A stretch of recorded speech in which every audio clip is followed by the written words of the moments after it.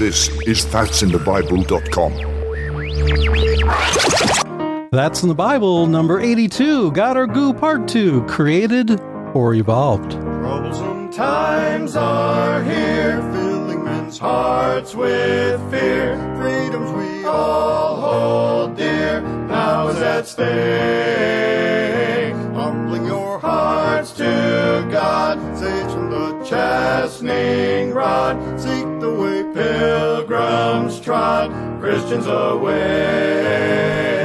Jesus is coming. Hello, welcome back to That's in the Bible. My name is Eric Sutton. Glad you could join us today for another episode of That's in the Bible. This time we're taking a look at evolution, which we started just a couple episodes ago with, interestingly enough, God or Goo Part 1, a biblical scientific investigation of our past.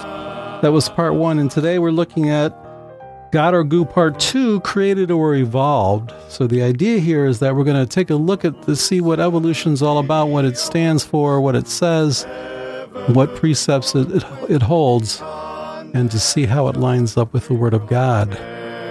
And to do that with us today, we've got Dr. Joel Brown. That's right. Dr. Joel Brown from lately Cornell University, but now he's moved on. And Dr. Joel, how are you today? Oh, I'm doing great. It's good to be here. Glad to be back with you. Glad you could come and give us part 2. How are things going? Well, things have been pretty busy this last month on many fronts. But the most interesting front, it's been a while since we've done this, but... And we missed the entire month of May. This is June 18th, 2019 to be exact. Yeah, so the entire month of June, basically, up to now, we've been dealing with Mississippi River flooding at the church. Our church is right along the Mississippi River here in St. Louis. And so every year the river floods, but this year it reached the second highest it's ever reached. Wow. And so the last 2 Sundays, the church has been literally an island. It's built up on a hill, but the water got high enough. It completely surrounded the church with just a little access from the front. And thankfully, we didn't have to sandbag the church. They've had to do that in the past and when it reached the highest ever. But we were busy sandbagging some of the neighbors' houses, which was never done that before. That was a new ministry. Didn't have that here in central New York. No. So that was really unusual. And then we did have we have no running water at the church right now because we had to turn it all off to prevent the basement from flooding, and we had to plug up all the sewer lines and everything. So we just cleaned that all up last night, and we should be back to normal here this weekend. All right. Amen. Well, sounds like you've been busy. It's been a fun sort of busy. Yeah. And also joining us is Pastor Strobel from Lockport, New York. Pastor, how are you today? Doing well. Here, listening to Brother Joel, I wanted to ask him, with the situation like that, were you able to have services? So we don't have any bathrooms. So we have a Sunday morning service while the bathrooms are out. Very good. So we do. Sorry, go ahead. No, you were able to actually get up there with that access point then. Yeah. We made a bridge out of sandbags to be able to walk towards the front of the church. Wow.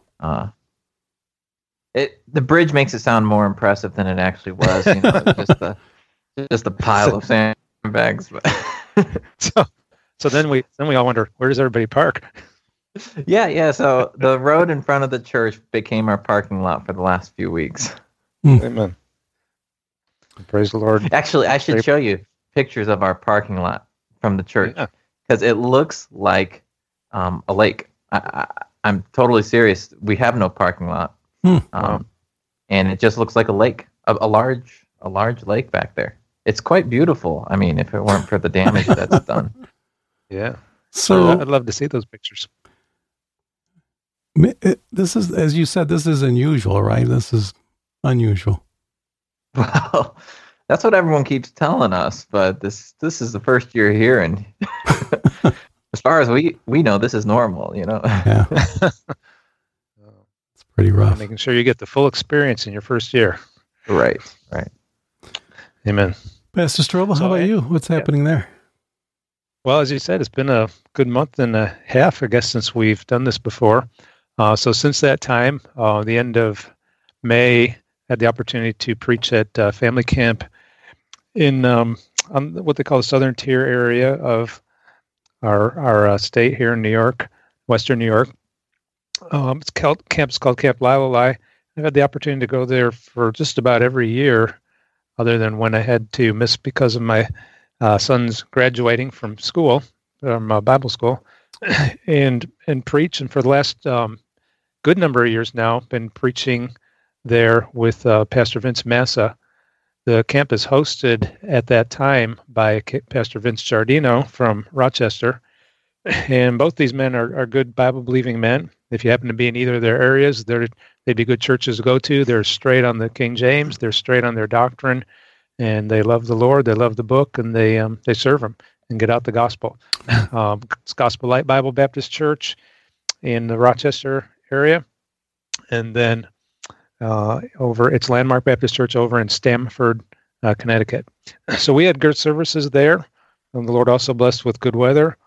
It had been kind of an interesting spring, as you know, between cool weather, even still it has been, but cool weather, rain, and we wound up with nice weather, which was a blessing. And whenever it did rain, it rained during our services or while we were eating, pretty much. So it really turned out to be a beautiful weekend. And then it's just about a week ago, Saturday, I had already been scheduled to do a wedding, 11 o'clock in the morning wedding. And as it so happened, I wound up also on that day having to do a funeral. So at a wedding 11 in the morning and then a funeral at 2 in the afternoon. And that was a first. But the Lord blessed, and both of the services went well. Amen. And I make it a point, whether it's a wedding or a funeral, I make it a point to get out the gospel. Amen. And so if people ask me to do their wedding, one of the contingencies is I'm going to be bringing a message. And if they, so far nobody is canceled because of that. Let me just say that. So that's good. Amen. Amen. It's always good to be able to do that, because you get everybody knows, you get a wide variety of folks that'll come to a wedding or a funeral. Yep. Some of them these days that's the only time they get to a church or a church type service. And obviously there's people there that need the gospel, and there was in both cases. Amen. So we just put it out, sow the seed, try to draw the net, and give them an opportunity to get saved. Amen. And the Lord knows whether or not anybody does. Yeah. Amen. That's true. And two others that usually would join with us most times are Pastor Stephen Bear, who is tonight is at City Mission as we record this, so he wasn't able to be here. And Matt Sutton, who's a missionary up in the Arctic. Today's his anniversary, so he's not able to join us for good cause. But we're glad you're here. We're glad you're listening. And I know Joel has a lot of information, so I think we're going to get right to it and let you get started, Joel. Sounds good. If you're ready. Let's go for it. All right, here we go.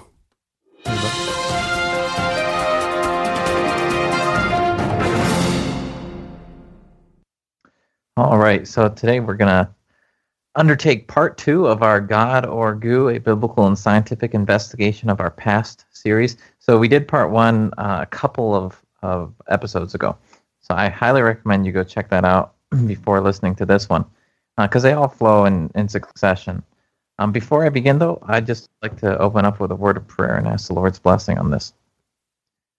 Lord, as we come and address this topic and we look into your word, I pray that you would help me to have the right words to say, and Lord, we want you to be honored and glorified in everything we do, even in a simple podcast like this. So we just pray that you would see fit to bless this, and that it would accomplish what you want it to accomplish. And we pray this all in Jesus' name. Amen. All right. In the beginning, God or Goo. So this is a 3-part series.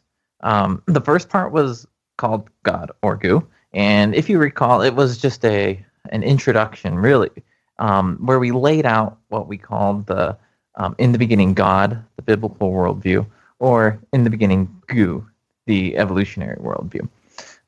Today, we're taking the second part of that, which is created or evolved. So today is going to be the so-called or quote-unquote scientific portion of the series. So that's why I recommend you definitely look at part 1, where we really delved into the biblical worldview. Now we're going to be looking at the science and see how these two worldviews stack up to the science.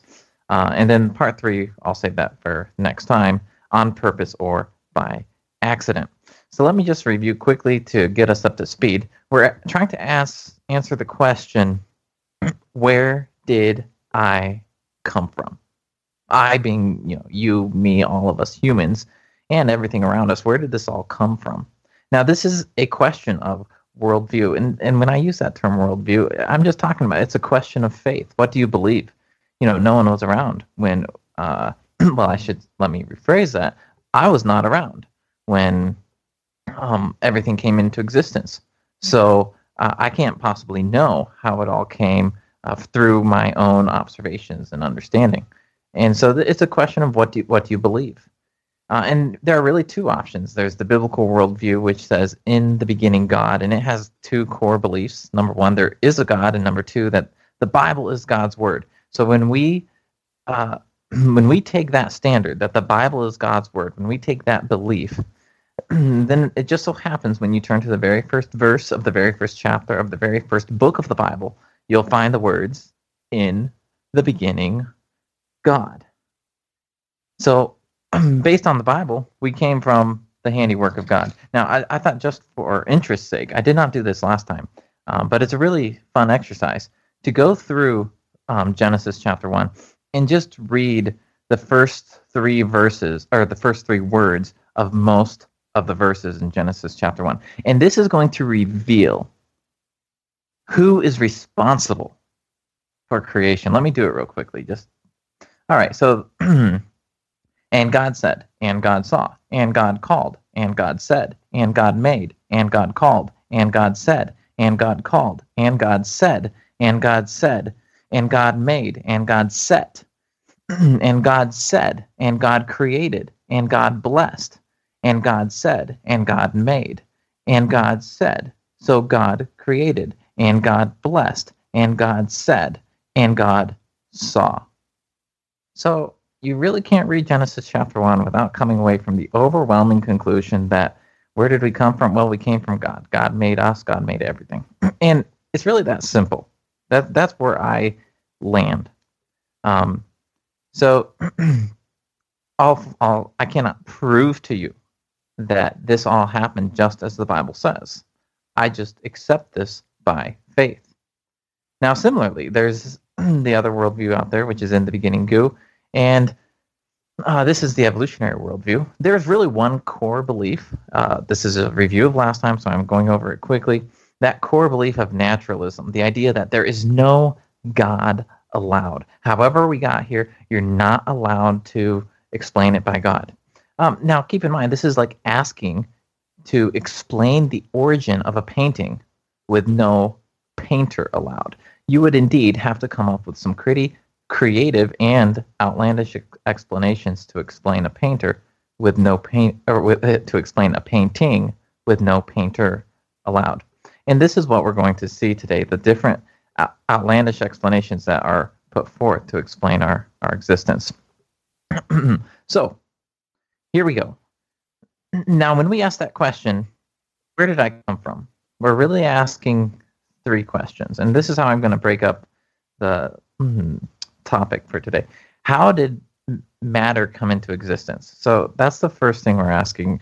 You have to start with something. So where did that starting material come from? I'm talking about, the atoms, the molecules, the stuff that everything's made of. So that's the first question. The second question is, how did that non-living matter come to life? So at some point, that lifeless stuff had to come to life. So that's the second part of the question. And then finally, how did complex life forms like humans arise? So being alive is simply not if bacteria are alive, but we're a little more complicated than a bacterium. So where did complex life forms come from? These are the three questions that one would have to answer. And well, I've already reviewed and reminded us what the biblical worldview says about this. So how does the evolutionary worldview explain these things, and how does that stack up to the science? So there are really three pillars to the evolutionary worldview that are used to explain these three questions, or to attempt to. And so the first question, how did matter come into existence? This is, they try to use something called cosmic evolution to explain this, the origin of the universe. Second question, how did non-living matter become alive? They try to use organic evolution to explain this. And then finally, how did complex life forms like humans arise? They try to use Darwinian evolution to explain this. We're going to look at all three of these today, and our goal today is simple. Our goal is not to prove that creation is true. Our goal is not to prove that evolution is false. My goal is rather simple. It is just to demonstrate that if a person accepts the evolutionary worldview, they're doing it by faith, not by reason, not by intellect, not based on the evidence, but by good, old-fashioned faith. And before I delve into that first pillar of evolution, let me start off with this quote, which I gave last time, but I feel like this quote is foundational. It's from an evolutionist, Richard Lewontin, a Harvard biologist, and he says, "Our willingness to accept scientific claims that are against common sense is the key to an understanding of the real struggle between science and the supernatural. We take the side of science in spite of the patent absurdity of some of its constructs." We're going to see some of these today. "In spite of the tolerance of the scientific community for unsubstantiated just-so stories." We're going to see some of these today. "Because we have a prior commitment, a commitment to materialism. Moreover, that materialism is absolute, for we cannot allow a divine foot in the door." That really sums it up better than I could say it. All right, so with that in mind, let's take a look at these three pillars of evolution: cosmic evolution, the origin of the universe; organic evolution, the origin of life; and Darwinian evolution, the origin of you. All right, first one, cosmic evolution. So before talking about the evolutionary aspect of this, I just want to go take you down an astronomy boot camp. So I would say, this is, let's just talk about the universe first. These are, what I'm about to tell you, are things that, it doesn't matter if you're a creationist or an evolutionist. This is just empirical science that we see around us. I'm going to start off with a story about a spacecraft called Voyager 1.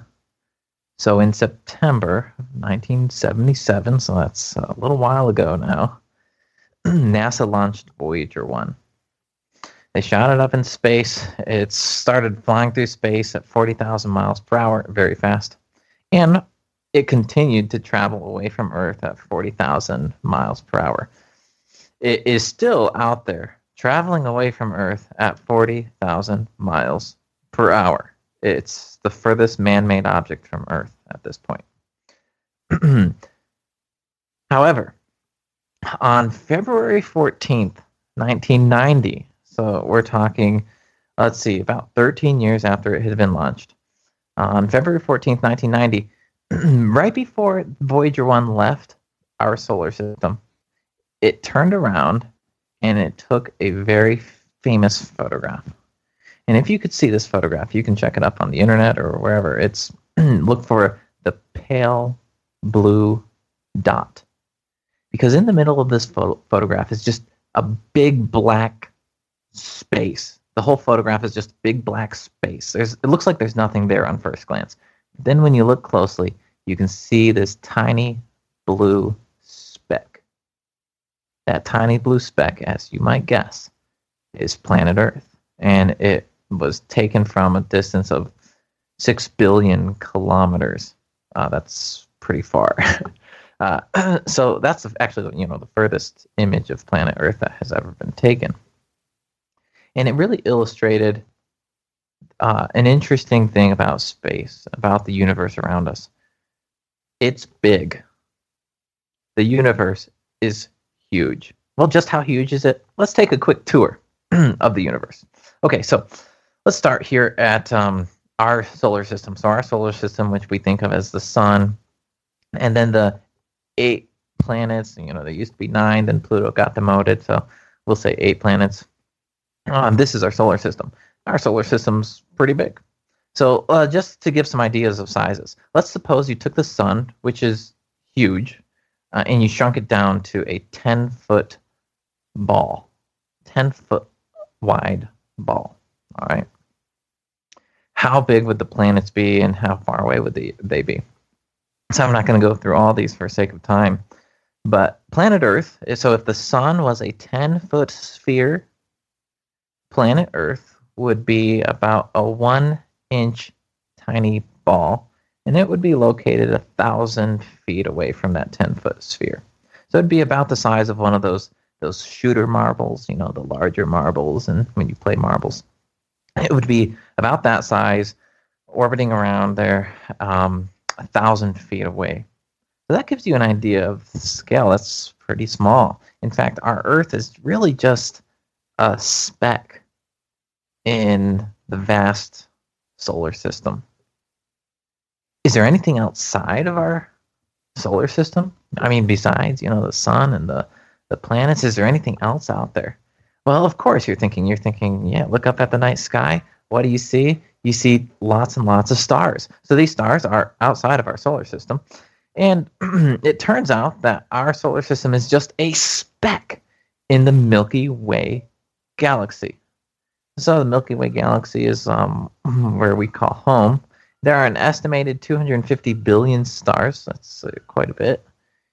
And when you look up at the night sky, all those stars that you see, those are the stars that are actually in our Milky Way galaxy. And our solar system is just a speck inside of the Milky Way galaxy. So using that same illustration, if the sun were a 10-foot sphere, where would the nearest star neighbor be? If we shrunk the sun down to a 10-foot sphere, where would the nearest star neighbor be? Now, this blows my mind. Okay, you ready? The nearest star would be 55,000 miles away. This is from shrinking it all down. It would still be 55,000 miles away. That nearest star, by the way, is actually a triplet of 3 stars. It's the Alpha Centauri complex. That is just huge, and that's the nearest star. And our galaxy is just full of stars. Now, is there anything beyond this? So our Earth is just a speck in the solar system. Our solar system is just a speck in the Milky Way galaxy. Is that it? What else is out there? Well, of course, NASA has wanted to answer this same question on what else is out there. And you can use telescopes to do this, but you need a very powerful telescope. So NASA launched a very powerful telescope up into space. You're probably familiar with it, called the Hubble Space Telescope. This was launched in 1990. It's about the size of a school bus floating around up there. And, I mean, there are a lot of advantages to having the telescope in space. There's no atmosphere. That's one of the main advantages. There's no atmosphere to distort the images, so you can get really clear images. And you can also you can get very bright images. So what they did an interesting experiment. They took the Hubble telescope, it's orbiting around the Earth, and they pointed it at a tiny space in space that looked like it was empty. So they just pointed the telescope at this tiny space about the size of a grain of sand, and they stared at that space for about 11 and a half days with the Hubble telescope focused on this one point. Now, it looked like there's nothing there. But when you look at it for 11 and a half days, then the telescope is able to collect 11 and a half days worth of light from this one point. So any dim objects that were way out there, it would be able to detect. Okay. And here's what they saw. I wish you could see an image of it, but look it up. It's called the Hubble Ultra Deep Field. What they saw in this tiny speck of space, an estimated 10,000 galaxies. You can see them. They're spiral galaxies, an estimated 10,000 of them in this tiny speck. Each of these galaxies containing billions of stars. It's just unbelievable. Now, I don't know about you, but when I see this, I'm reminded of Psalm 19:1, which says, "The heavens declare the glory of God, and the firmament showeth his handiwork." Another favorite verse of mine, Psalm 8. This is verse 3 and 4. "When I consider the heavens, the work of thy fingers, the moon and the stars which thou hast ordained, what is man that thou art mindful of him, or the son of man that thou visitest him?" That's the truth. When we look out there and see all that God has created, it really shows us, we're just a speck on planet Earth, which is just a speck in our solar system, which is just a speck in our Milky Way galaxy, which is just a speck in our universe. And yet God came to this speck to die for us. I mean, it's amazing. However, I digress. The question is, what do you do if you're stuck with a worldview that says, no God allowed? Well, you have a lot of explaining to do. So how did all of this stuff get there? It probably doesn't come as a surprise that the way this is explained in the evolutionary worldview is called the Big Bang. All right, we've all heard about the Big Bang. Here's a little description of it from an astronomy book. And it says, the universe exploded out of nothingness about 13 billion years ago. Scientists call this violent beginning the Big Bang. In a single second, the universe grew from being smaller than an atom to being 20,000 light years wide. It is still expanding and may continue to do so forever. So, I mean, there's a lot of assertions in there. Like the one, in a single second, the universe grew from being smaller than an atom to being 20,000 light years wide. It's amazing how all of this stuff is stated as if, they caught it on video. And it's purely hypothetical. We're talking about something that is unscientific in the sense that it's unobservable. No one's able to observe this. So these are purely hypothetical statements, but they'll always state them as fact. I should mention before I go on, the Big Bang is biblical, sort of. Here's a verse in 2 Peter 3:10. It says, "But the day of the Lord will come as a thief in the night, in which the heavens shall pass away with a great noise." I think in the original Greek that it was Big Bang. "And the elements shall melt with fervent heat, and the earth also, and the works that are therein shall be burned up." So, yeah, here's a pretty big bang here, but it's just a little out of place. This one has not happened yet. It's still to come. So what are the big problems with the Big Bang? What we're asking is, what are the big problems when you remove God from the picture? So let me just summarize it with these two. Where did all of the matter come from? Matter is a scientific term for stuff. Where did all the stuff come from? And then secondly, where did all the order come from? There's an immense amount of order out there. I'll delve into this a little. Where did all that order come from? Now, as we go into this, trust your intuition, because you're going to hear a lot of quotes from PhD scientists making fantastic claims. And just a good thing to keep in mind, silly ideas stated in complex terms by intelligent people are still silly ideas. So trust your intuition. Look, if you hear something and you're like, that sounds ridiculous, it probably is ridiculous. So here are some examples of that. So where did all the matter come from? Well, according to the Big Bang, it came from nothing. Now that sounds a little ridiculous to me.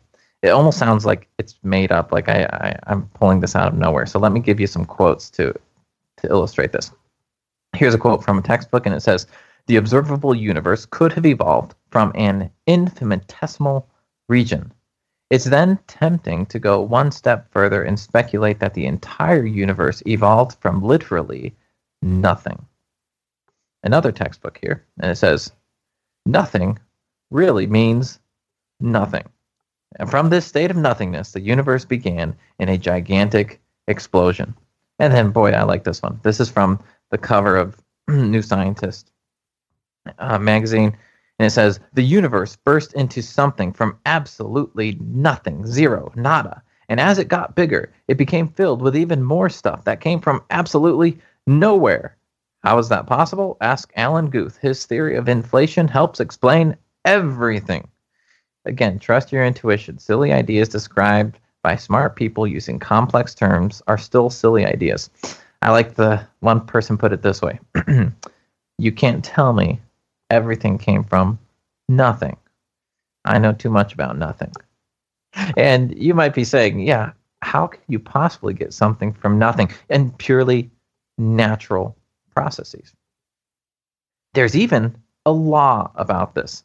Now, in science, a law is simply an observation that has never been broken or that has always held true.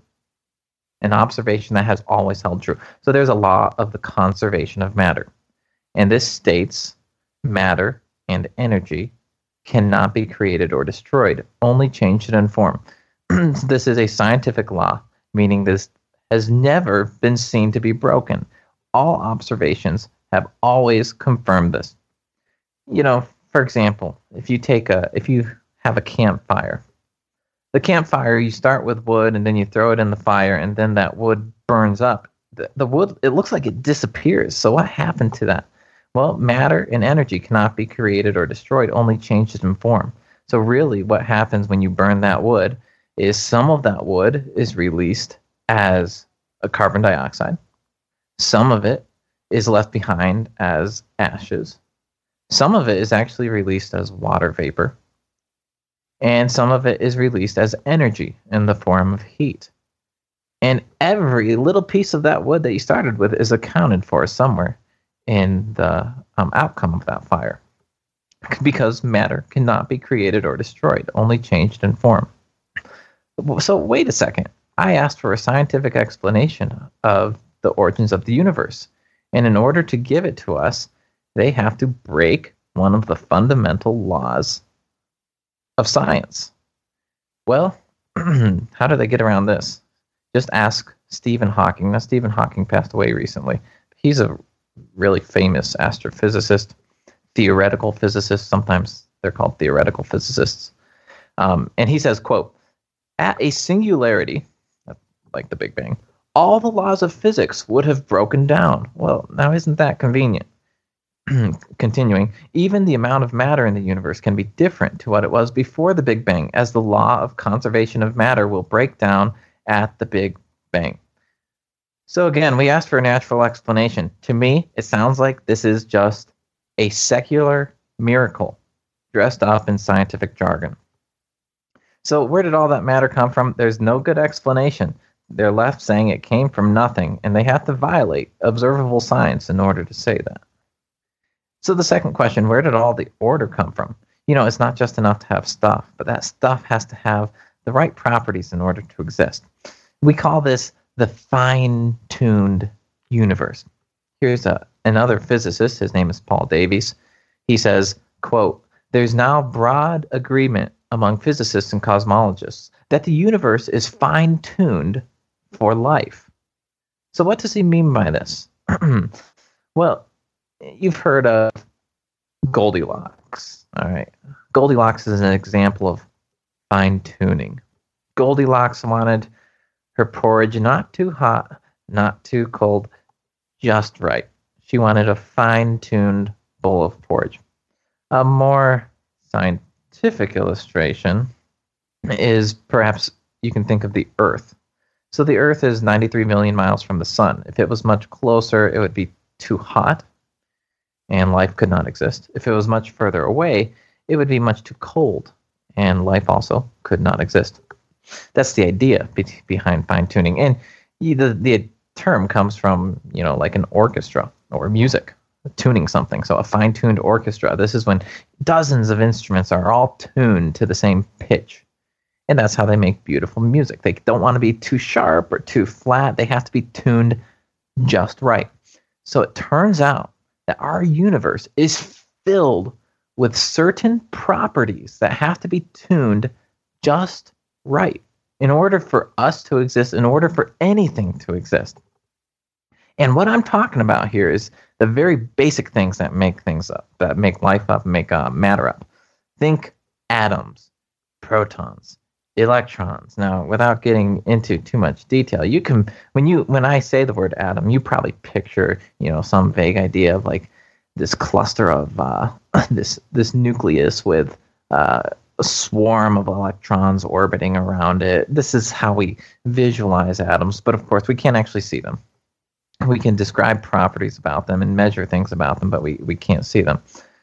So here are some quotes that really highlight how finely tuned the properties of these atoms are.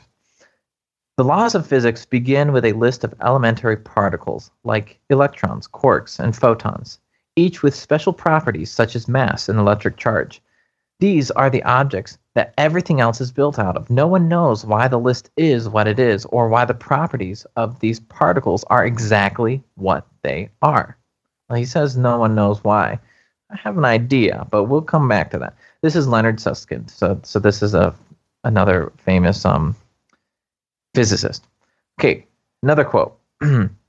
This is from Max Tegmark. If the protons were 0.2% heavier, they would decay into neutrons, unable to hold on to electrons, so there would be no stable atoms around. If the proton to electron mass ratio were much smaller, there could be no stable stars. And if it were much larger, there could be no ordered structures like crystals and DNA molecules. Here's another modern famous physicist, Michio Kaku. He says, it's shocking to find how many of the familiar constants of the universe lie within a very narrow band that makes life possible. If a single one of these accidents were altered, stars would never form. The universe would fly apart. DNA would not exist. Life as we know it would be impossible. Earth would flip over and freeze, and so on. And then finally, this is from Stephen Hawking, who we quoted earlier. Quote, the laws of nature form a system that is extremely fine-tuned, and very little in physical law can be altered without destroying the possibility of the development of life as we know it. Now, these guys are not Christians or creationists. These are atheists for the most part. So how do they get around this? Here they're saying, our universe is fine-tuned. The properties of atoms are fine-tuned to allow for the existence of life. How can that possibly be the result of an accident? Yeah, that's a really great question, something that they wrestle with. But, faith will find a way, and they find a way. Here's how they get around this. It blows my mind. Are you ready? It's called the multiverse. I kid you not, the multiverse. Perhaps you've heard of it. Again, this is purely speculative. There is no way to even test, but what they're suggesting, I'll give you a quote. So these are not my words. Here's the quote. It says, our most successful theories lead to the inescapable conclusion that our universe is just a speck in a vast sea of universes. So what they're saying is that, well, our universe is just one universe, and there's a whole sea of universes. It's in sci-fi, they call this parallel universe. In science, they call it multiverse. It's crazy.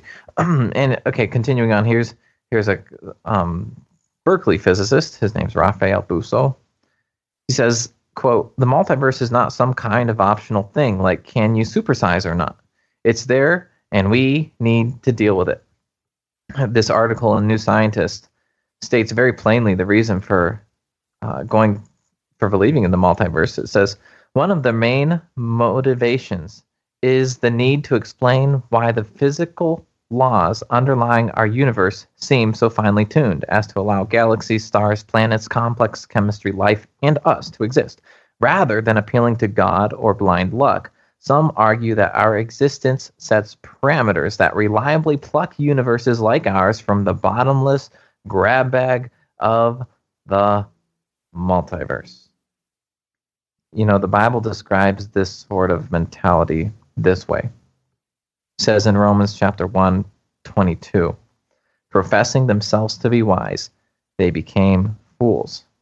And I don't mean that disrespectfully, but what you can see happening here is how desperate people can become when they remove God from the equation. And you've got to fill it with something else, and you have to resort to these elaborate, unscientific ideas. 2 Timothy chapter 3, verse 7 puts it this way: ever learning and never able to come to the knowledge of the truth. That's well said. So let's wrap up the cosmic evolution. You're welcome to believe in whatever you want, but I don't have enough faith to believe in cosmic evolution. So where did the universe come from? Where did all the matter come from? Where did all the order come from? Where did the fine-tuning come from? I'm glad you asked. I have a theory about that. If you turn to the very first verse of the very first chapter of the very first book of the Bible, you will find these words, in the beginning, God created. And it doesn't need to be any more complicated than that. That's cosmic evolution.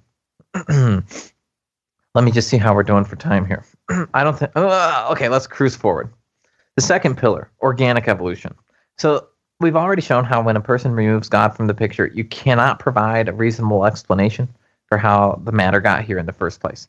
But as you know, that's just the first step. It's not just enough to have lifeless matter. At some point, that stuff must come alive. So let's talk a little bit about life. Again, just like the astronomy, I want to back up and describe some biology to you. These things that I'm about to say, it doesn't matter what your worldview is. They're things that you can go and test in the laboratory today. It's empirical science. And then we're going to see which worldview best explains them. All right. So, what makes something alive? Yeah, I mean, what's the difference between, say, a tarantula and a rock? I have a pet tarantula in the room next door. And what makes that alive, but the rock outside not alive? You know, living things, they are able to reproduce, they grow and maintain themselves, they extract energy from their surroundings, they sense and respond to their surroundings. But perhaps the most important feature of all living things that we've ever examined is they all have DNA. DNA. So what is DNA? Well, it stands for deoxyribonucleic acid. I know that sounds complicated. So think of it, forget that big term, and just think of it like a paper doll. Yeah.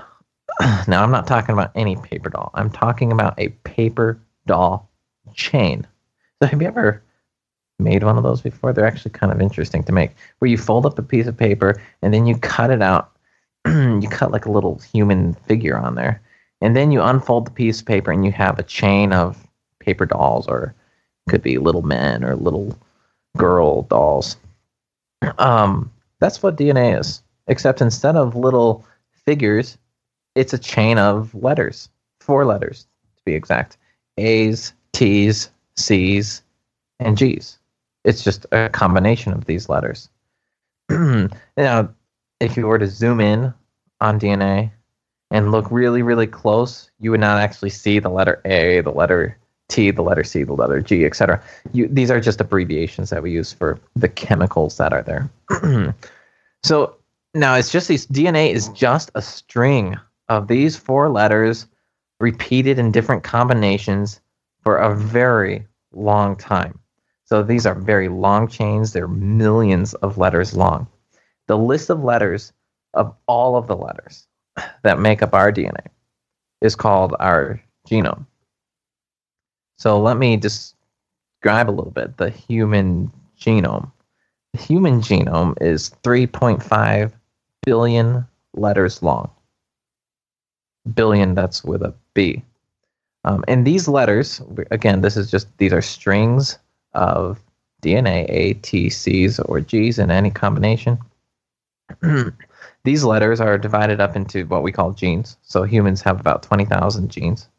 And a gene is nothing more. I know everyone's heard of genes, and they probably conjure up all sorts of crazy images of what they are. A gene is nothing more than a specific region of that chain of DNA. So out of these 20,000 genes, they are not actually all on a single string of DNA, but they're divided up into 23 different chains of DNA. We call these chains chromosomes. This is in humans. So our genome is divided up into 23 different chromosomes. Each of these chromosomes is a string of DNA that's millions of letters long. Just for comparison, think of, I want to compare our genome to the English Bible, the King James Bible. So our genome is 3.5 billion letters long. It's divided up into 20,000 genes that are distributed onto 23 chromosomes, which make up one genome. The Bible, by comparison, is 3.5 million letters long. So, interestingly, I could never have planned this. Interestingly, the Bible is almost exactly 1,000th the length of our genome. So, in other words, 1,000 Bibles stacked on top of each other would be the length of our genome. It's 3.5 million letters long, which are divided up into 31,000 verses, which are further divided up into 66 books, and you have one Bible. So our genome is organized in a similar fashion. And how big is this? Well, a fast typist who typed 80 words per minute, that's pretty fast, it would take them 16 and a half years to copy the human genome. A cell inside your body can do this in about 8 hours, make a copy of all 3.5 billion letters. So where is all this DNA? Well, it's all over your body. So your skin cells, your heart cells, your brain cells, your stomach cells, you name it cells, they all have a copy of your genome, all 3.5 billion letters of it. And it's all squished into what's called the nucleus of the cell. And that nucleus is about 6 millionths of a meter across. I mean, I'm throwing a lot of numbers out there, but the take-home message here is the genome is huge, and it's all packed into a tiny space inside of a cell. It's incredible the way this is all organized. All of the DNA, so if you took all the DNA from all of the cells in the body, all of the DNA in the human body together would stretch 30 billion miles if you strung it end to end. That would be to the sun and back 160 times. Just your DNA from one human. It's impressive. So what in the world is all of this DNA doing? Are you ready for this? DNA doesn't do anything. That's right. DNA doesn't do anything. DNA is a code. So it's a set of instructions. Think of it like a computer code. So right now I'm sitting in front of my computer. If I were to type my name on the computer, Joel,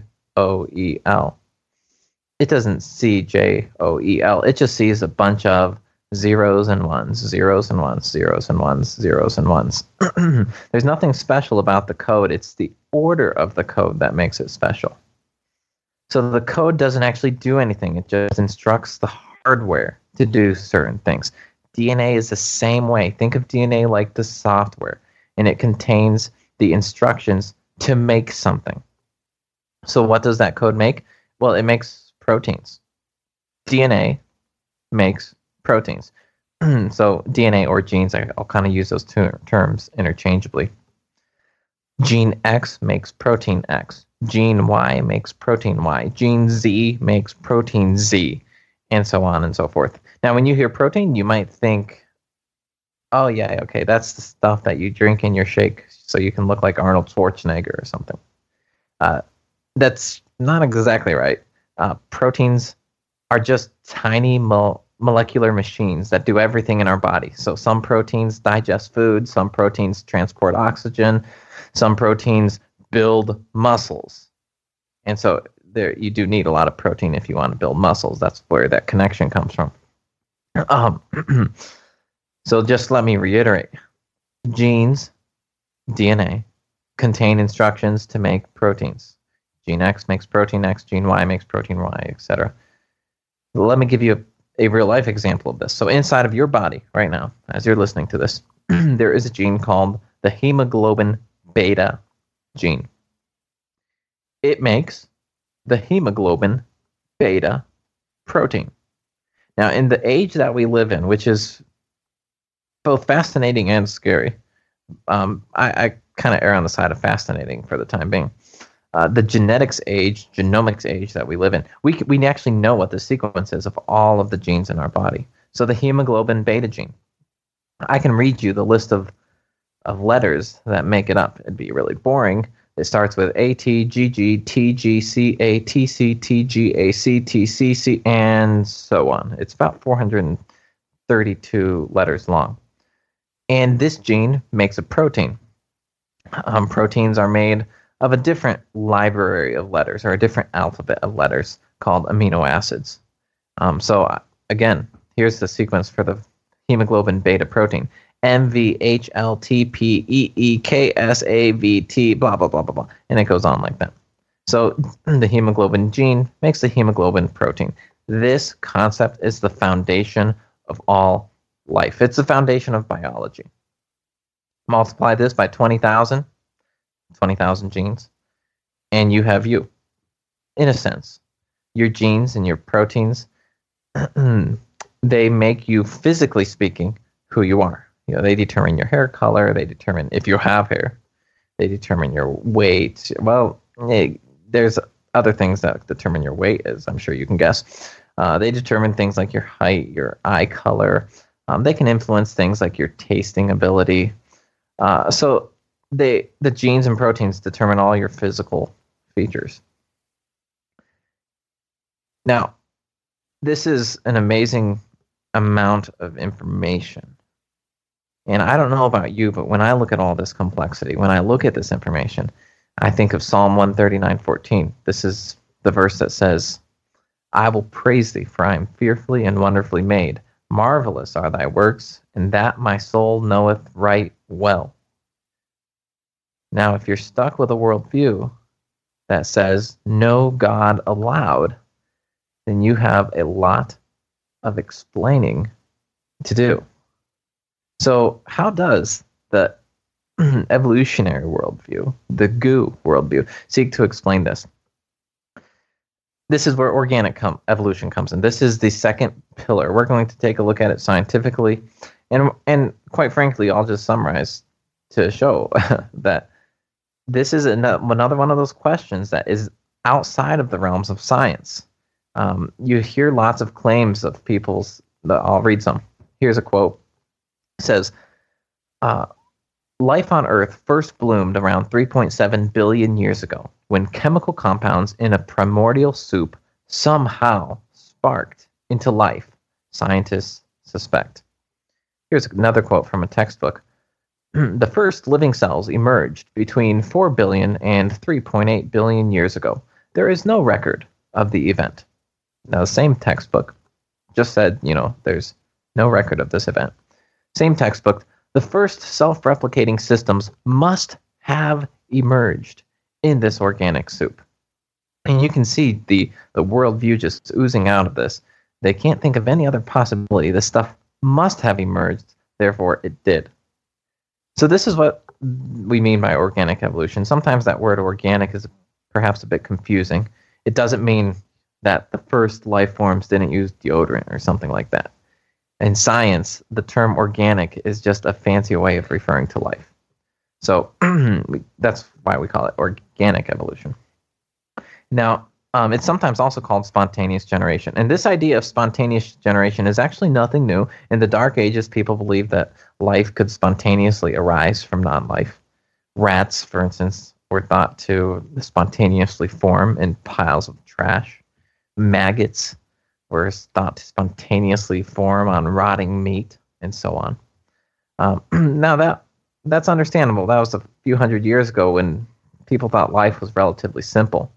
Now we know quite the opposite. Life is incredibly complex. Now we have another law of science.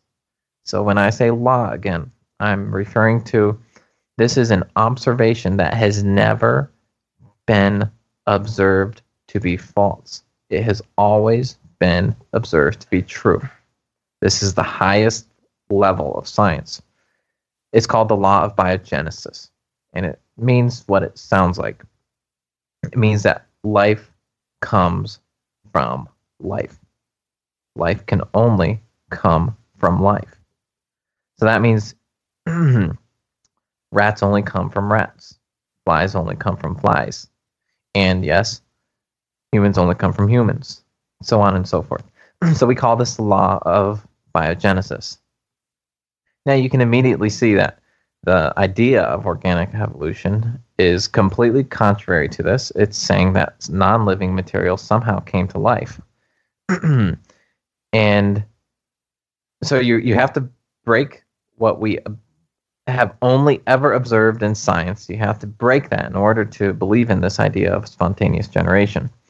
So you must think, okay, so what's the evidence for this? If they're going to insist that we break this scientific law, what's the evidence for it? One of the common evidences that you'll hear them bring up is this experiment called the Miller-Urey experiment. And you see this in basically every textbook. There's always some illustrations showing these flasks and a spark and some water boiling. And what they're illustrating here is an experiment that was performed back in the 1950s. And what they did in this experiment, they're trying to build a case that you can create life from non-life in a laboratory. So they put these chemicals inside of these flasks, and then they heated them up, they boiled the water, and then they zapped that atmosphere inside of these test tubes. And they collected the residue that formed. And what they found was that they were able to make amino acids. Now, I only mentioned this briefly before, but amino acids are the letters that make up proteins. So the whole argument for this origin of life comes from this experiment and experiments like this, which are able to make the letters that make up DNA and that make up proteins. Now, the typical creationist response to an experiment like this is they point out, well, it's an artificial lab experiment. It doesn't actually represent what could occur in nature. This is all true, but when I see an experiment like this, I say, who cares? I mean, this is absolutely meaningless in terms of where did life come from. There's nothing special about letters. They are just chemicals. It's the order of the letters that give it information and that enable life. You can open a can of alphabet soup, and you will get a bowl full of letters. But you won't ever pour the Oxford English Dictionary out of a can of alphabet soup.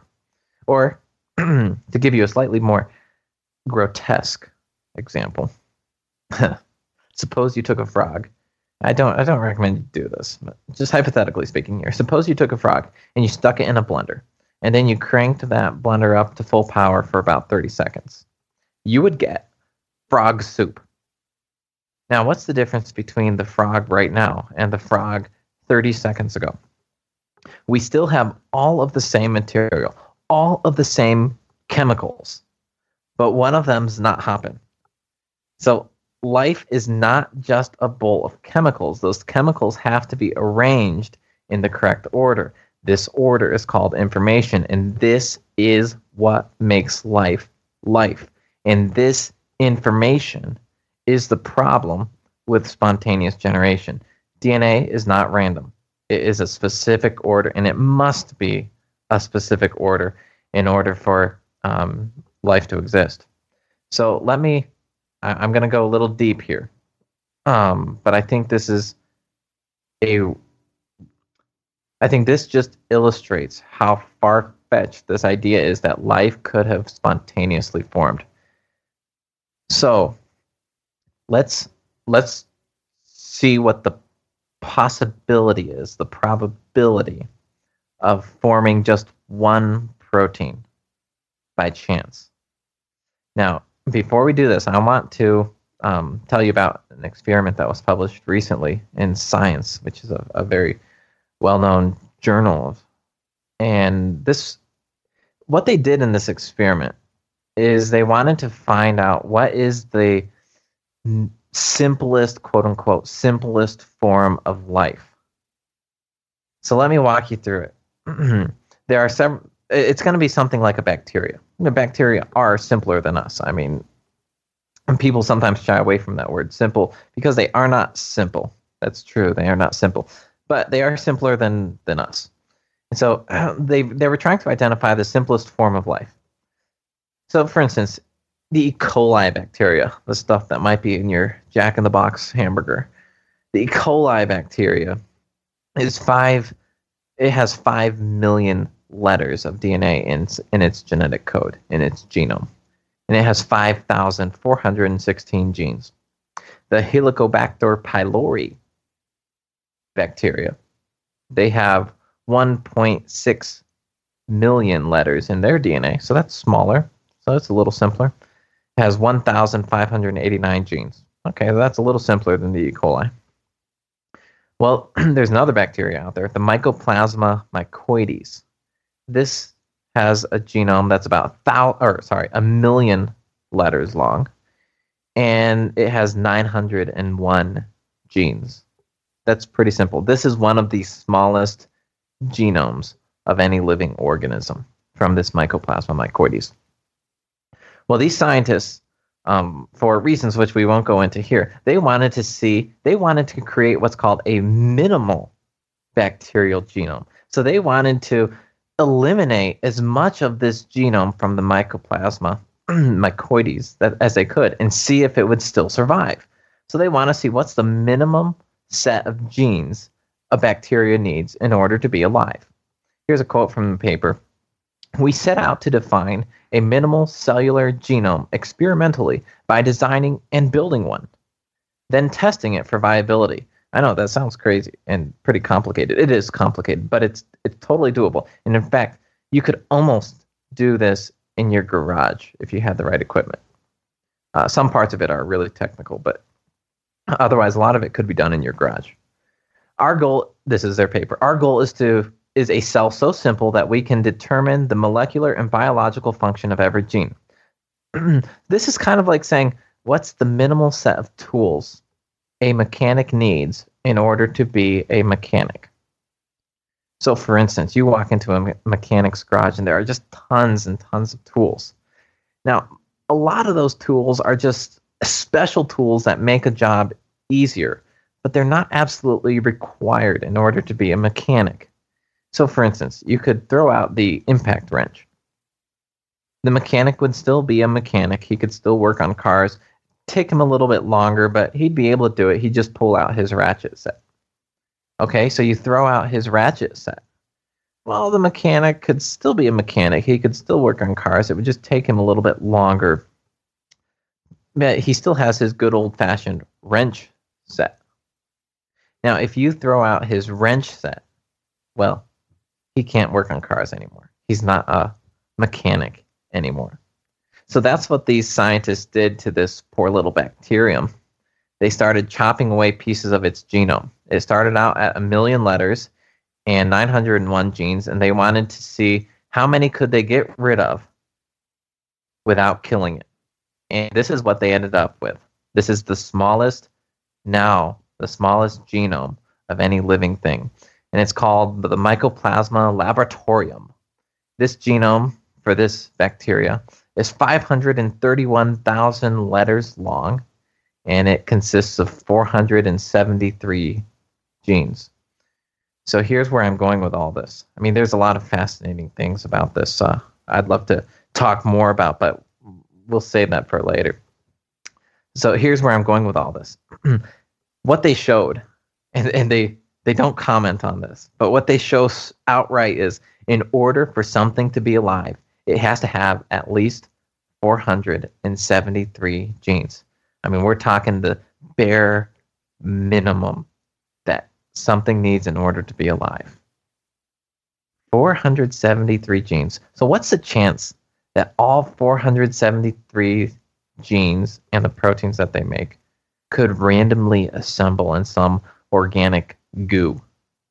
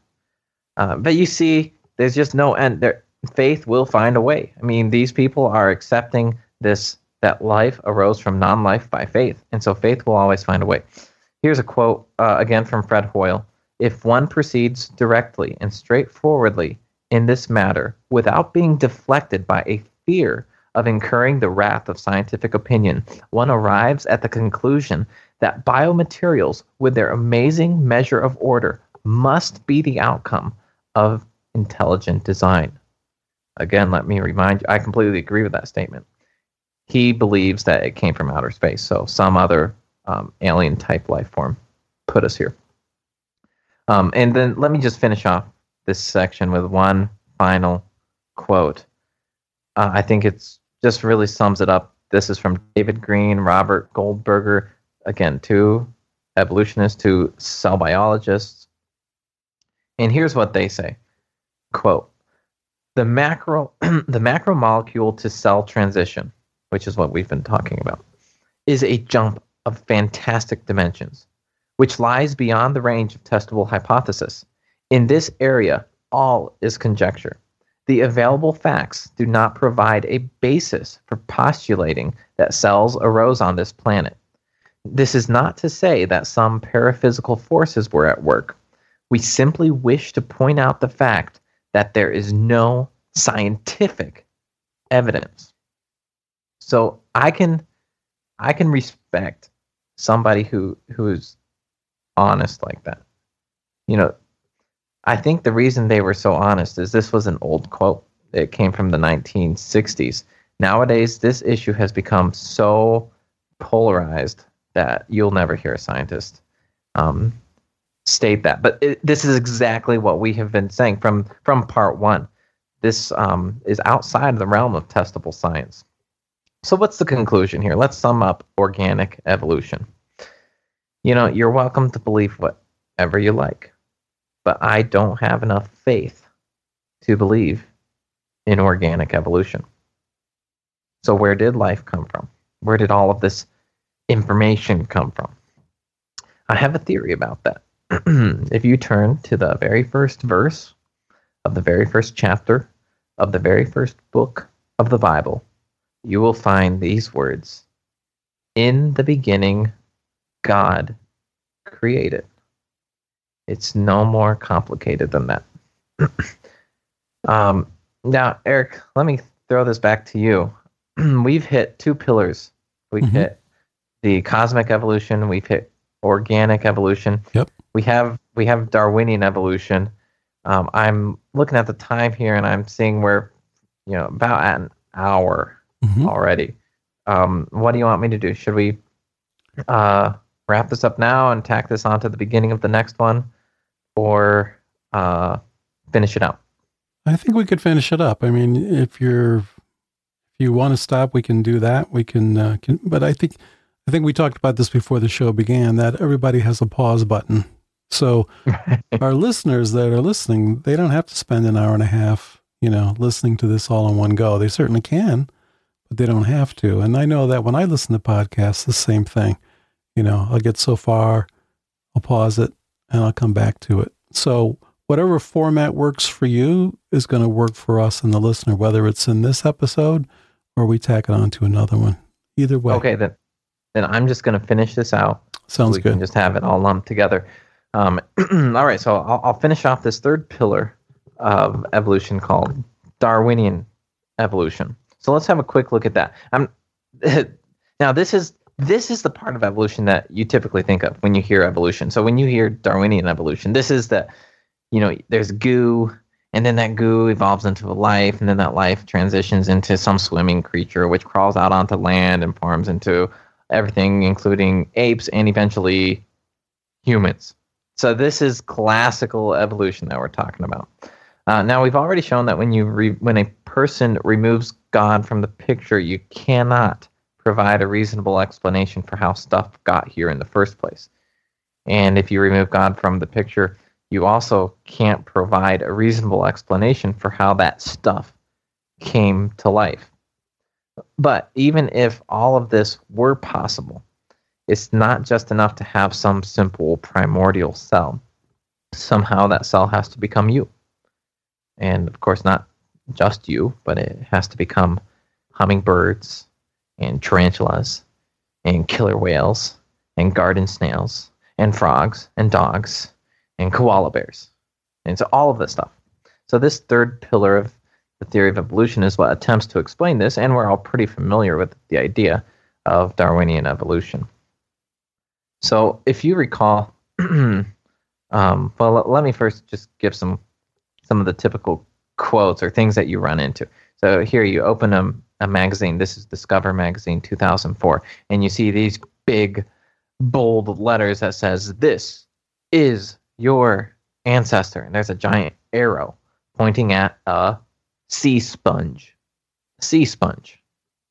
Or you open a high school biology textbook. This is a quote, and it says, quote, "You are an animal and share a common heritage with earthworms. Or you open your newspaper. This is a newspaper clipping my mom sent me. I don't know why. So it says, quote, "Before we were apes, we were rats." And then the headline is, "Our ancestors were rats, fossils indicate." So what you're seeing here is Darwinian evolution, the idea that we and everything else evolved from these primitive life forms that gradually got more complex. So what I want to focus on in this section, the problem with the Darwinian evolution is the same problem that we had with how did life begin in the first place. It's just magnified, because now we're saying not only do you need a cell, but there's a little bit more information in humans than there is in a simple little bacterium. So where did all of that information come from? Keyword for all you out there. The keyword is information. There's information in a simple cell, and there's more information in a blue whale. And so where did all of that additional information come from? The problem is the same that we just talked about with organic evolution. And I'm not going to belabor that too much further. But the main thing I wanted to touch on here is, if you recall back in part 1, I said that part of evolution is actually true. And I really mean that. Part of evolution is true, and I'm going to explain what I mean by that. And if you understand this is the key to understanding this whole discussion and being able to discuss it with people and challenge them a little bit. It's defining what we mean by that word evolution. So what does the word evolution mean? Hopefully you're thinking it means something like change over time. That's right. At its very core, the word evolution just means change over time. So let me ask you, do things change over time? Yes. Okay. I'm glad we've got that out of the way. Things change over time. No one argues about this. For instance, boxers. I grew up with, our family had boxers. The dog, not like Mike Tyson. So we had the dog breed boxers. Now, if you went back 200 years ago, you would not find boxers. Boxers, as a breed, did not exist 200 years ago. The official boxer breed was started in Munich, Germany in 1896. So where did boxers come from? Well, they came from other dogs. If you go back 2,000 years ago, you would find almost none of the current breeds of dogs running around. You wouldn't find Chihuahuas and Great Danes running around 2,000 years ago. So where did all of the dog breeds come from? Well, it's common knowledge. You take a couple of wolves, and given enough time and enough patience, you could breed and eventually select all of the different dog breeds that we see today. So all of our dog breeds that we have in our houses came from wild wolves. Now, what would you call this? This is change, obviously. I mean, the boxer looks different from a wild wolf, so there's change here. What would you call this change? Here is the National Geographic, and there's an article called Wolf to Wolf. So you see that play on words. Wolf to Wolf. And the subtitle is The Evolution of Dogs. So here, you see what they've done? They've called this change, which is a small change. They've called it evolution. So now, I don't call it evolution. I would call this selection. I would call this adaptation or selective breeding in the case of the wolves to dogs. But they call this evolution.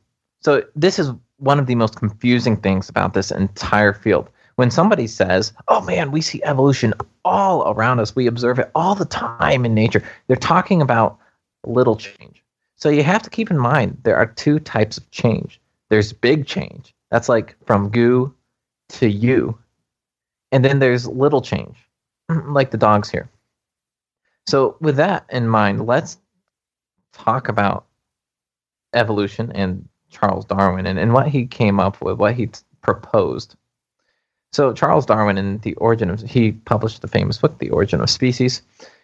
So that was in 1859 that he published that book. But prior to that, in 1831, he went on a voyage on the HMS Beagle. He was the naturalist on board. He was only 22 years old at the time. And so the HMS Beagle traveled around the world, including stopping at the Galapagos Islands, and Charles Darwin made lots and lots of observations. And then he made a lot of other observations when he was at his home in England. He eventually put these together in his book, The Origin of Species. Most of it, or a large portion of the book, I should say, is just good observations about the different varieties of pigeons that pigeon breeders have, and the different varieties of finches that were on the Galapagos Island. It's just good observation.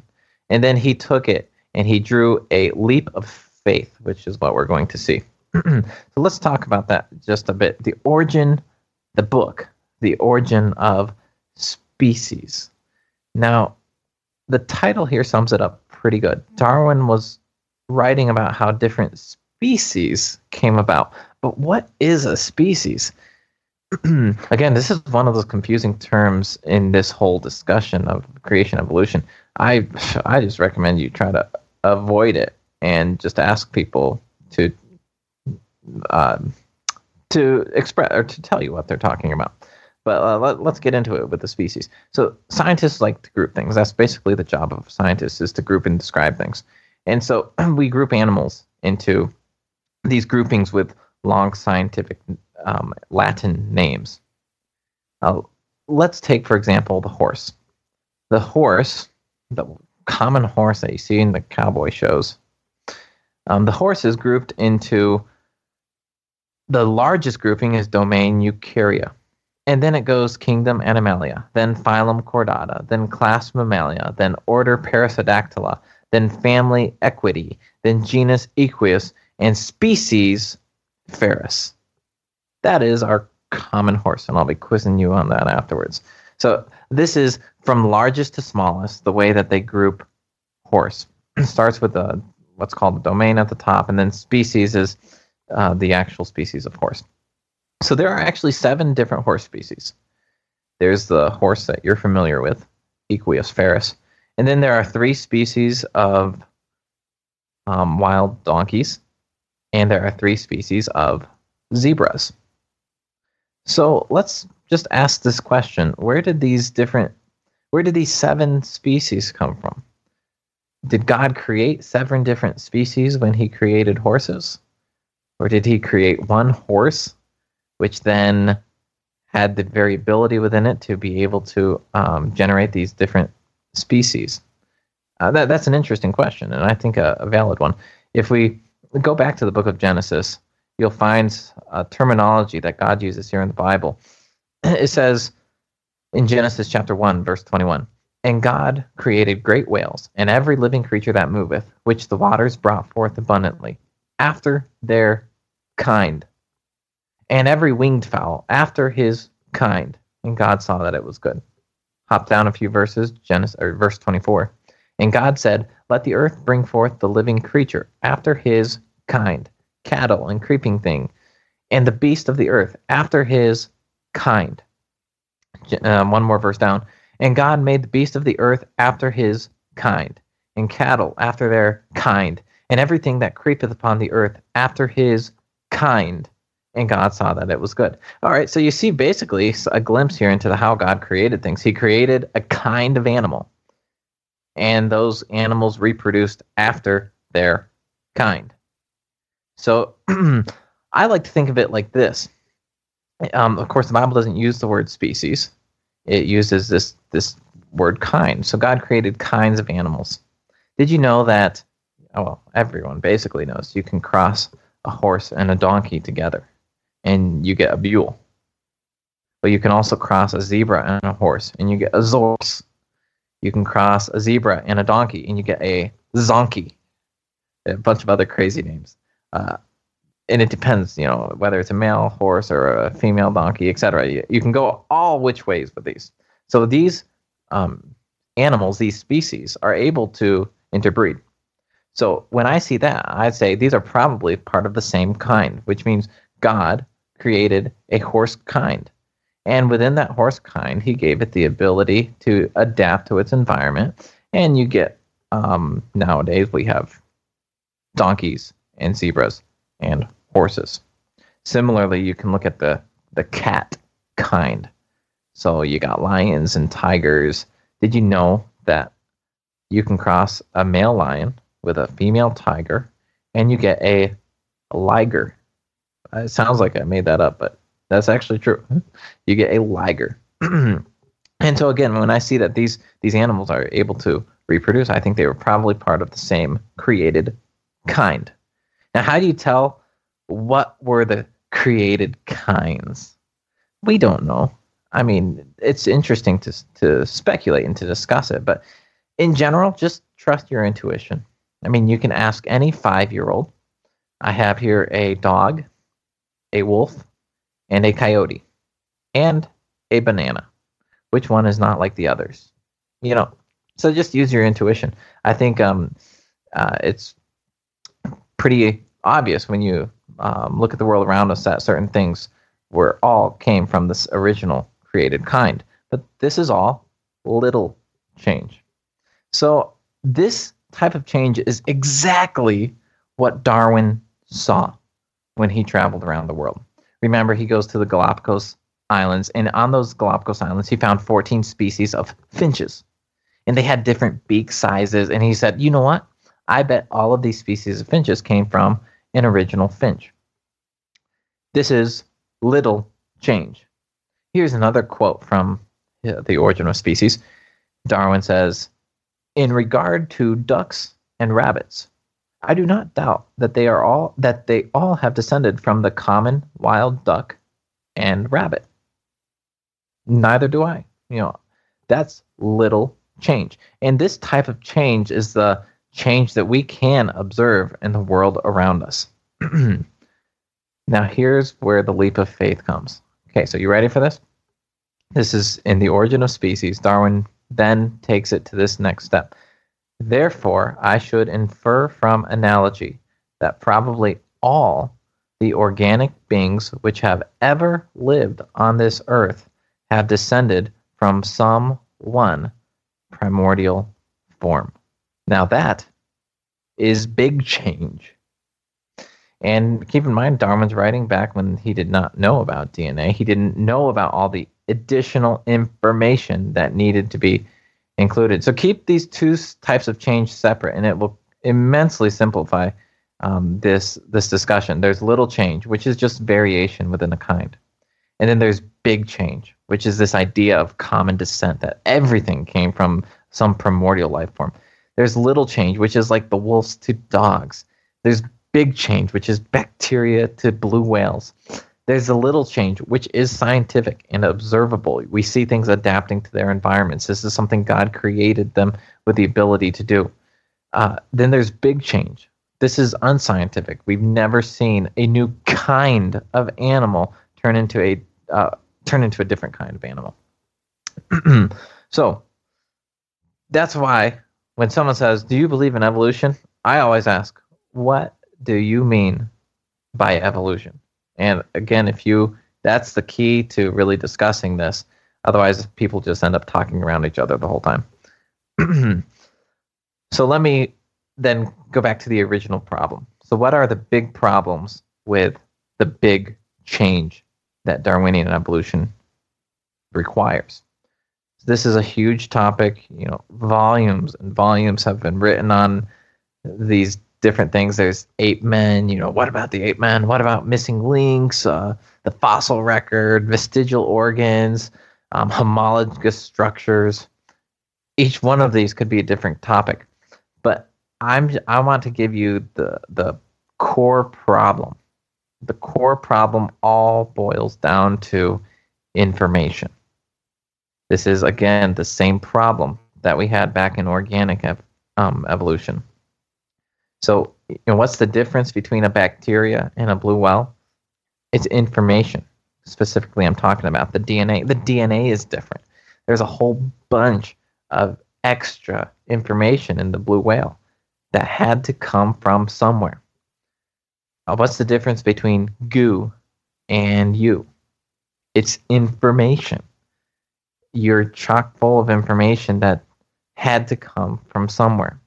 So each new... Now, I should throw in here, and this is important to mention, we share some of the same information.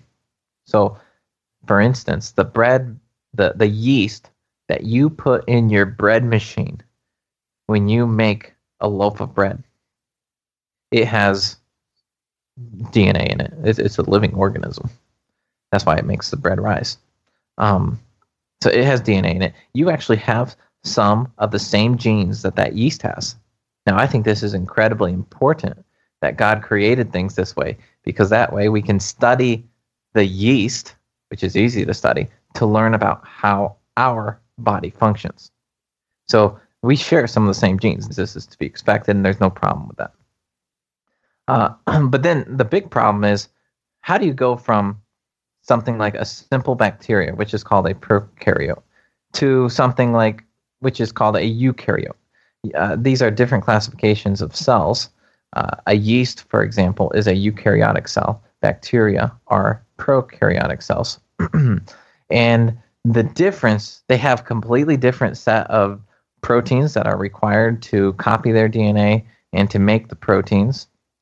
And there's no shared proteins between them. So this is a gigantic jump in information. There's no way that Darwinian evolution can explain that. How do you go from, say, an egg-laying organism to an organism that gives birth to live young? There's an incredible amount of information, new information that's required to give birth to live young, such as formation of a placenta, the umbilical cord, the whole interaction in the placenta between the mom's blood and the child's blood.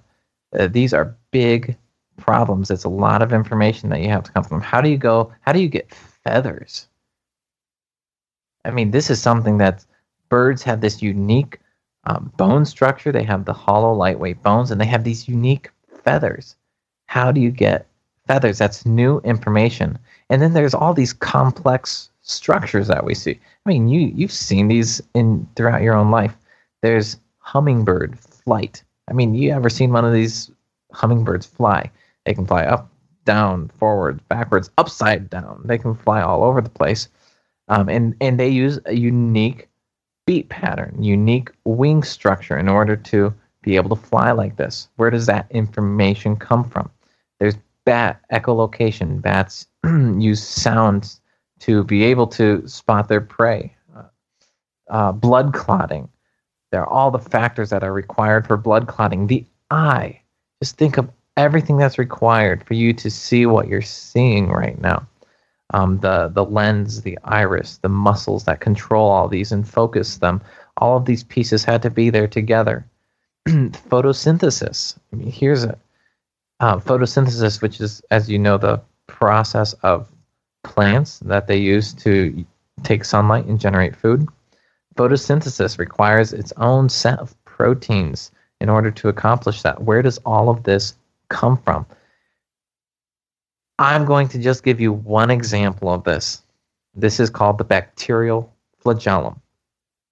So I like this example because it's relatively simple and still complex at the same time. So tiny bacteria that are so small that you cannot see them with the naked eye, they have these motors on them. These motors are called the bacterial flagellum. And so these motors can spin up to 100,000 RPM. And a fast bacterium can swim up to 50 times its body length in 1 second. I mean, so that's how fast these motors propel them. Some scientists actually believe that these motors are the most efficient machines known. So we can actually see these with extremely powerful microscopes, electron microscopes. You can see these motors, and you can see the structure of them. They have let's go kind of from inside to outside. They have a rotor on the inside. They have a drive shaft. They have a bushing. They have this U-joint, which connects to a propeller on the outside. And all of this spins around just like your electric motor that you might have, even just like some engines in cars. I mean, this is incredibly complex.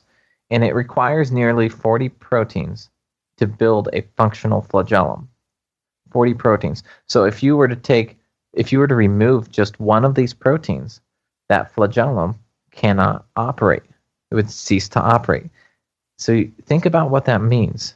In order for this amazing machine, the bacterial flagellum, to evolve, all 40 proteins had to be present at the same time to build this flagellum. There's no way that Darwinian evolution can explain the origination of all of that information instantaneous like that.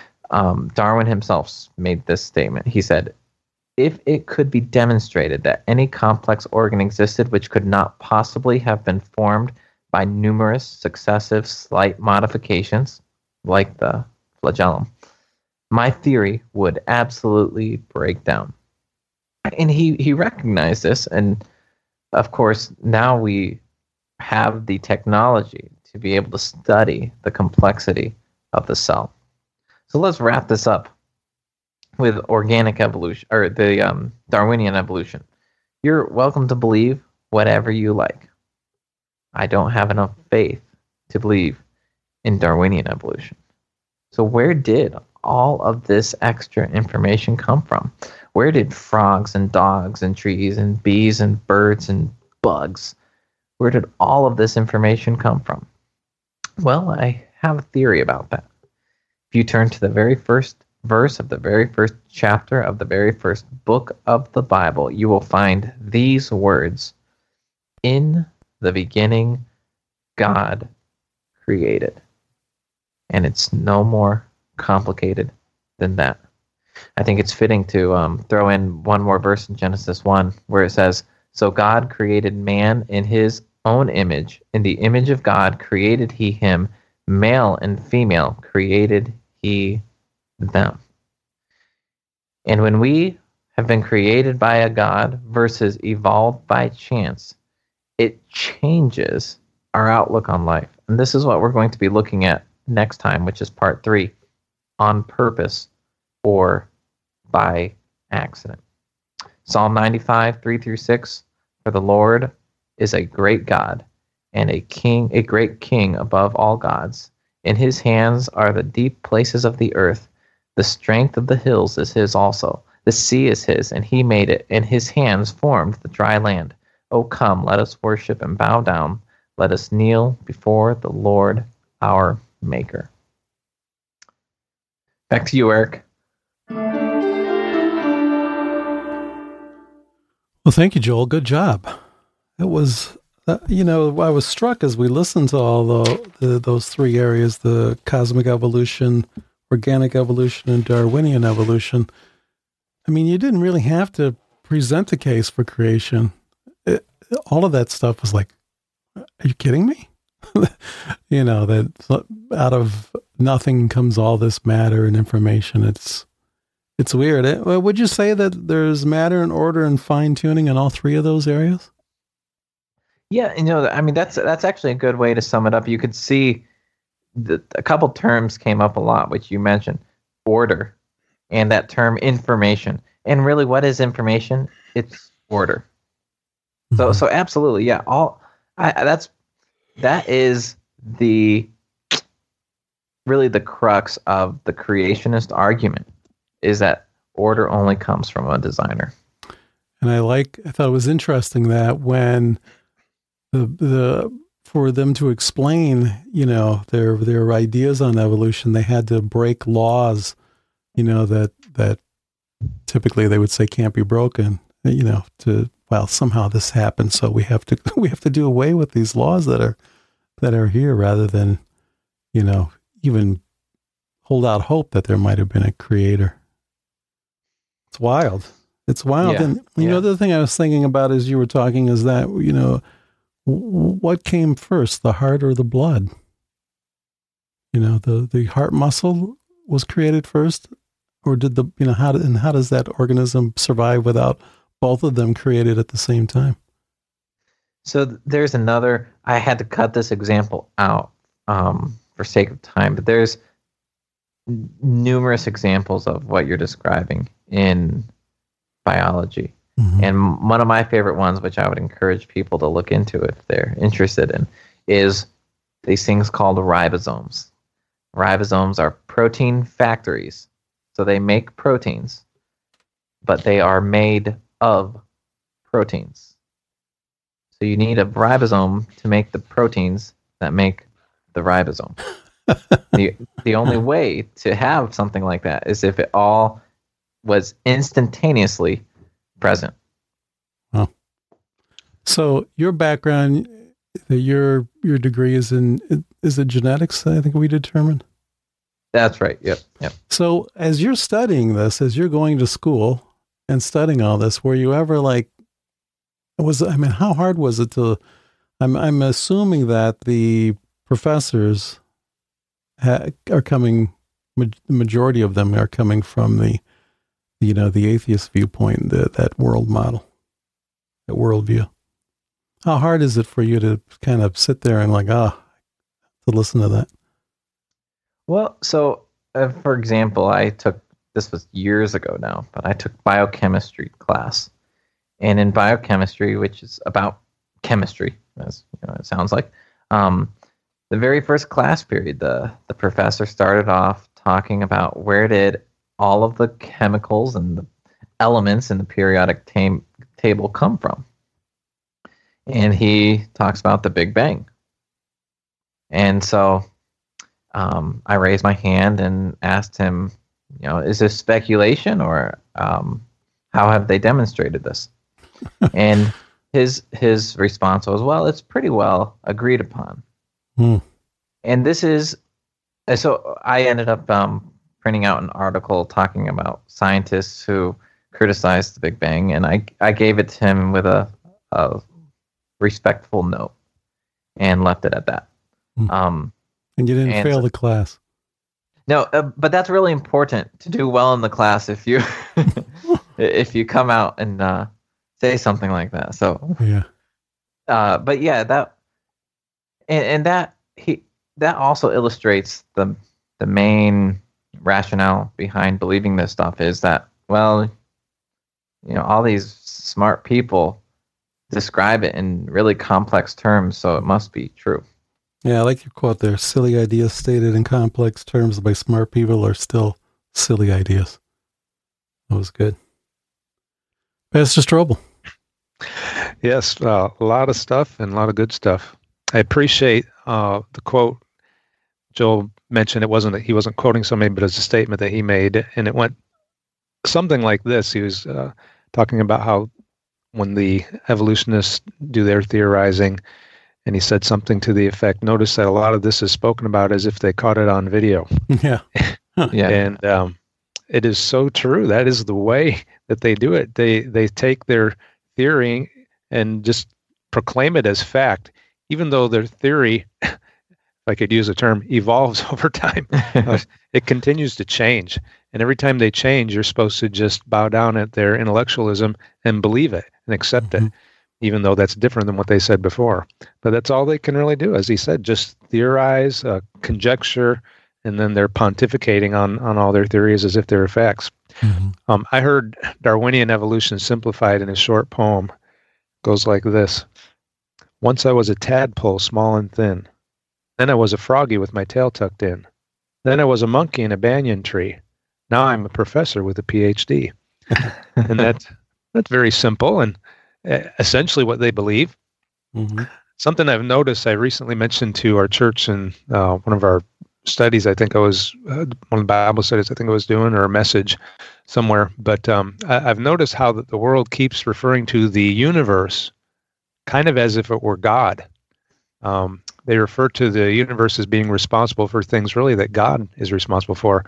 For example, there's this I don't know what the word I'm looking for is, but there's this thing, I'll just say it at that, but that they call universal reciprocity. I guess you'd say a law. And what does it mean when they say universal reciprocity? And notice universe is involved in that. But basically that means you do something good and it comes back to you, or you do something bad and it comes back to you. Of course, what is that? Well, that's God's law of sowing and reaping. But they're making the universe responsible for it. And the Lord said, "Be not deceived, God is not mocked. For whatsoever man soweth, that shall he also reap. For he that soweth to his flesh shall of the flesh reap corruption, but he that soweth to the Spirit shall of the Spirit reap life everlasting." And this thing goes on where you hear people talking about how you say, well, I think somebody's trying to tell me something, or God's trying to tell me something, but now they're saying, well, the universe is trying to tell me something, or the universe is doing this for me. I did a Google search on the words "the universe is telling me," and here's the results on the first page. First result: how to recognize signs from the universe. Next, signs from the universe. What is the universe trying to tell you? Next, 7 signs the universe is trying to tell you something. Then 9 signs from the universe that are trying to tell you something. 11 major warning signs from the universe. Are you receiving a sign? 10 ways to know when the universe is ... 7 signs the universe is trying to set you up with the one. 6 signs from the universe you should never ignore. How to recognize when the universe is giving you a sign. What is the universe trying to tell you?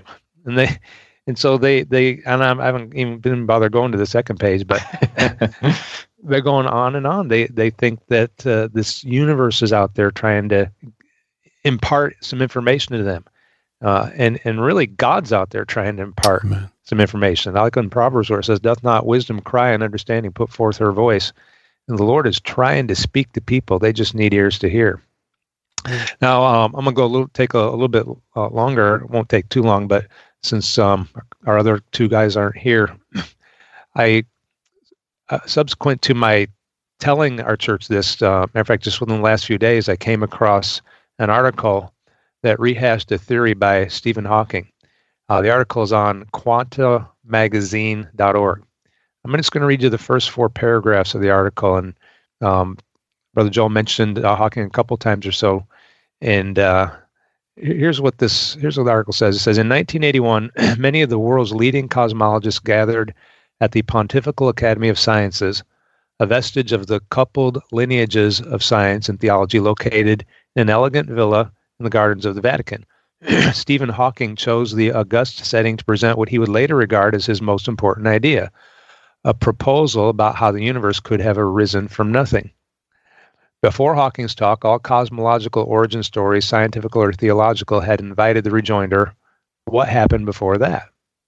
The Big Bang Theory, for instance, pioneered 50 years before Hawking's lecture by the Belgian scientist and Catholic priest Georges Lemaitre. I'm not sure on the pronunciation on that, but who later served as president of the Vatican's Academy of Sciences. And this says, he goes on to say, this Big Bang Theory, what it does, rewinds the expansion of the universe back to a hot, dense bundle of energy. But where did the initial energy come from? So these are the questions they're dealing with, which, if I could just interject here, when you're talking about that guy who his theory is that, our life came from alien life, right? Right, right. So my question would be, well, where did the alien come from? Yeah. Where did the alien get his life? And that's kind of what happens, all right? Where did the initial energy for the Big Bang come from? So, and that's where we go. But the Big Bang Theory, he says, had other problems. The article says physicists understood that an expanding bundle of energy would grow into a crumpled mess rather than the huge, smooth cosmos that modern astronomers observe. In 1980, the year before Hawking's talk, the cosmologist Alan Guth, I think you mentioned him as well, realized that the Big Bang's problems could be fixed with an add-on, an initial exponential growth spurt known as cosmic inflation, which was the context, I think, in which you mentioned. Yep. And it says, which would have rendered the universe huge, smooth, and flat before gravity had a chance to wreck it. Inflation quickly became the leading theory of our cosmic origins, yet the issue of initial conditions remained. So there's still problems. what was the source of the minuscule patch that allegedly ballooned into our cosmos and of the potential energy that inflated it. So Hawking's actually going to address this, because it is really, I mean, if I'm dealing with an atheist and they're, all atheists are evolutionists, they have to be. Not all evolutionists are atheists, but all atheists are evolutionists, because that's their only explanation for how things got here. And when they talk about the Big Bang, I always go back, well, what happened? Where did the Big Bang come from? Or you just take it back further, because there's got to be a starting point. And so they, as far as that goes, they usually just blow their mind and start yelling at me or something about that point.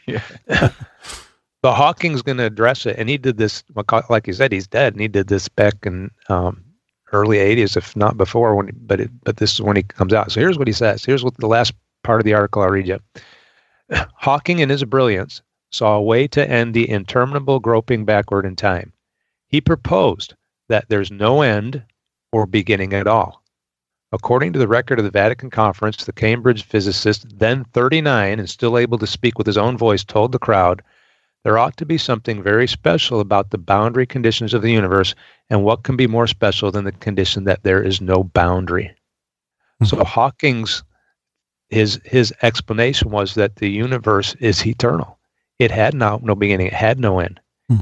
And you know what? He was so close, mm-hmm. and yet so far, because he came that close to discovering God, but he mistook God for the universe. I mean, the universe wasn't here forever, but God was. Right. This is where it has to come from. God's the eternal one, and he inhabits eternity. The scripture says, the eternal God is thy refuge, and underneath are the everlasting arms. Amen. Deuteronomy 33:27, Isaiah 57:15, for thus saith the high and lofty one that inhabiteth eternity. There is a being out there that always was, and this is where the human mind breaks down. They can't explain it. That's because we're dealing with some being that is so far superior to us that we can't even explain something that to him would be simple. Like, where did he come from? He didn't. He always was there. Before the mountains were brought forth, wherever thou hadst formed the earth and the world, even from everlasting to everlasting, thou art God. Psalm 90 and verse number 2. And then Psalm 93:2, thy throne is established of old, thou art from everlasting. That's God that was there always. And he, as Joel pointed out repeatedly and very simply, he created the heaven and the earth. Hebrews 11:3, through faith we understand that the worlds were framed by the word of God, so that things which are seen were not made of things which do appear. God took this stuff and made it from things that we couldn't even see. And we believe that by faith, certainly. Where do we get that faith? Mm-hmm. Well, so faith cometh by hearing, and hearing by the word of God. And as we read what we read in the word of God, and we observe what we observe, as Psalm 19 that you mentioned, the heavens declare the glory of God, the firmament showeth his handiwork. It is the logical conclusion for us. We living beings were created by the living God. That's where the life came from. So yeah. I enjoyed it. Yeah. Well, I'm really glad you added that on there, because that is one of those things that comes up every time when you say, you say everything came from nothing. That's impossible in a naturalist world. And then inevitably it comes up, well, you believe that God created everything from nothing. So where did God come from?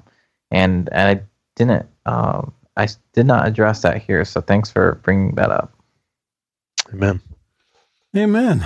Well, I know it was lengthy. I think we're coming up on 2 hours worth, but it was good stuff. And again, yes, easy to pause and easy to go back to. And, it's good reference material too for I think. Eric, so. Let me add, I meant to say this at the outset.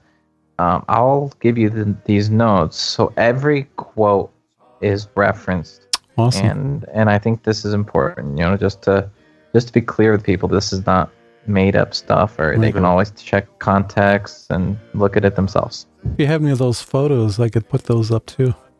Okay, yeah. I'll send people could see those photos. So it's good. I mean, a lot of times I know in the past when, folks find out that I'm a Christian, a Bible-believing Christian, and then invariably it might come around that, so you believe that God, created everything. They kind of roll their eyes and oh man, that takes a lot of faith. I think just listening to this tonight, that's way more faith than than I have, you know. So good stuff. And again, I appreciate it. Thank you so much, Joel. Amen. All right. Well, Lord willing, we'll see you again soon, and we'll be looking forward to part 3. Take care, guys. Evermore, when we meet on that shore, free from all care, rising up in the sky, telling this world goodbye. Homeward we then will fly, glory to share. Jesus is coming soon, morning or night or noon. Many will meet their doom. Trumpets will surely sound. All of the dead shall rise. Righteous meet in the skies. Going where no one dies. Heavenward bound. Jesus is coming soon. Morning or night or noon. Many will meet their doom. Trumpets will surely sound. All of the dead shall rise. Righteous meet in the skies. Going where no one dies. Heavenward bound.